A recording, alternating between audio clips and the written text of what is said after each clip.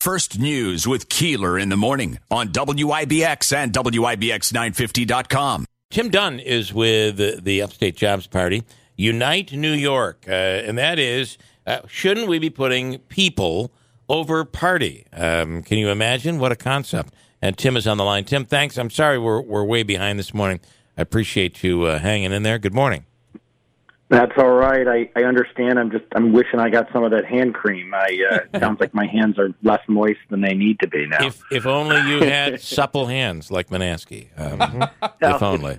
It's good to have life goals, you know? Yes, it is. It is. It really is. Well, joke if you want. I'm in here glistening, so. You are. All right. Well, thanks for having me on, Bill. Well, let's talk about the thought that one could actually put the state, the community, your community, people over party. I can't imagine that to be true. Yeah, you think it ought to be an easy concept, but it really seems to be a little abstract at this point. We launched Unite New York earlier this year when we saw the events that transpired on January 6th, and regardless of how you felt about the outcome of the election or what your party enrollment is, we looked at that and said, if we're at a point in this country's history where people are this divided and this far apart, then we've done something gravely wrong, and we need to do something different. Yeah. So that really was really the linchpin for Unite New York being established, where we said, let's provide a platform and an opportunity. Let's provide a home for Republicans, Democrats, conservatives, liberals to come together, independents, come together to seek out common sense solutions to a system in New York that's obviously broken. It's very difficult to look at state government and politics and not say, wow, our system is really not in alignment with our priorities. We certainly see that upstate even more so.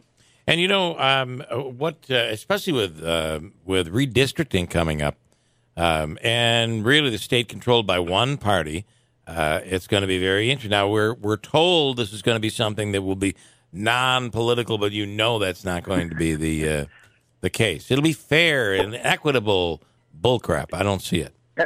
Everything that comes out of Albany is non-political, right? Right.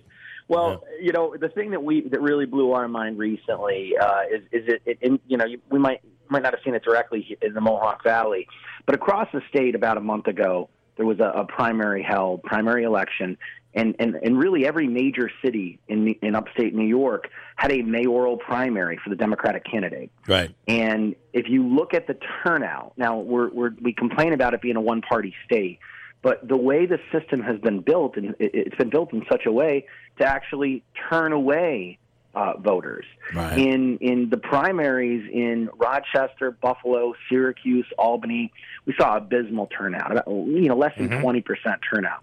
And here are some numbers that really blew my mind. In the city of Buffalo, it's a city of 250,000 people. The winning candidate had only 11,000 votes in the Democratic primary. Yeah. There's no Republican in the race. Mm-hmm. In Rochester, 200,000 population, only 12,000 people voted for the victor. In Syracuse, similar outcome, 130,000 people. The victor only got about 2,600 votes. That's basically the mayor of the city of Syracuse being put in place by the population of the village of Mohawk. Right. In Albany, a similar circumstance, 100,000 population and about 3,600 votes determine the Democratic primary. And we think there's an easy solution here. We in New York State have a closed primary system, meaning that you have to be enrolled in a party to vote in the primary. We think that that's the normal way things are done, and how else would you do it? Right. Well, the reality is we got a little bit of Stockholm syndrome. We're one of only 9 states with a closed primary process. We think it would make a heck of a lot of sense to open up the primary system to allow unaffiliated voters, folks that are not in a party, to be able to vote in party primaries. That's something that the parties could do themselves.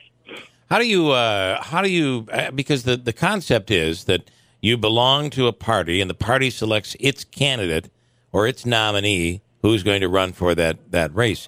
How do you justify, though, allowing someone who's not a member of that party to vote in the primary that picks the party candidate?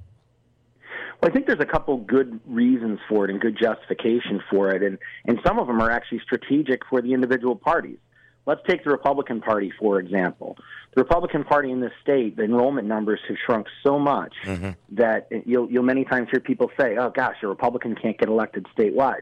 Well, the reality is there are 3.5 million voters in this state that are unaffiliated. There are far more voters that are not in a party that are independent or unaffiliated voters than there are in the Republican Party. So if the Republican Party only has their primary available to Republican Party members, their voter pool is considerably smaller. If they're welcoming those independent voters in 3 months earlier in June, at the end of June, beginning of July, and getting them to vote for their candidate, they've got to have those voters in November anyways. There's really a strategic and tactical advantage for an organization like the Republican Party to make such a move. But beyond that, we taxpayers pay for these elections.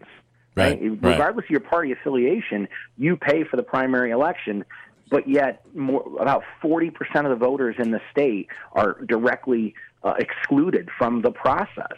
And folks will say, well, wait a minute, you choose not to be in a party. That's not necessarily the case.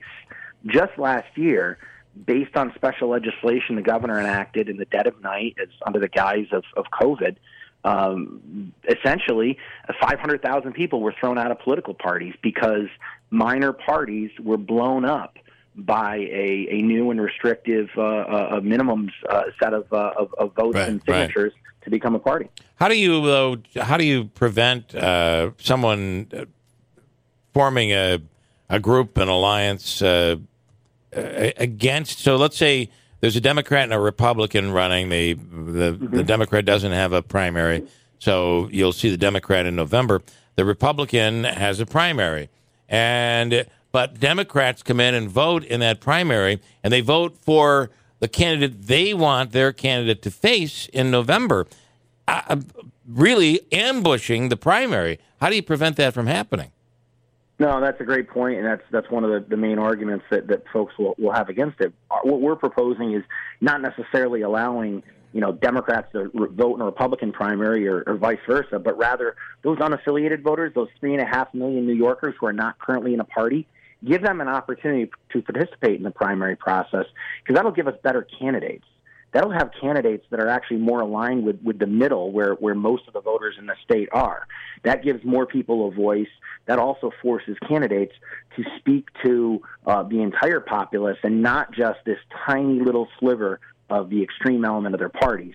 What we've seen with the primary process, and there's been a lot of research done on this, is because the party primary process really empowers the extremes in both parties, the Donald Trumps on the right and the AOC on the left. It pushes candidates and the parties to those extremes rather than towards the middle. And yet at the same time, we bemoan that people don't want to work together or we can't put people over party. Right? I hate to say this, and I listen, I respect where you guys are coming from. I'm against. I think if you belong to a party, it should be closed. I'm for the closed primaries because at the end of the day, you get to vote on election day. It doesn't matter. They select their candidate, and I think a worse problem is what we're about to face coming up here later this year, and that is redistricting.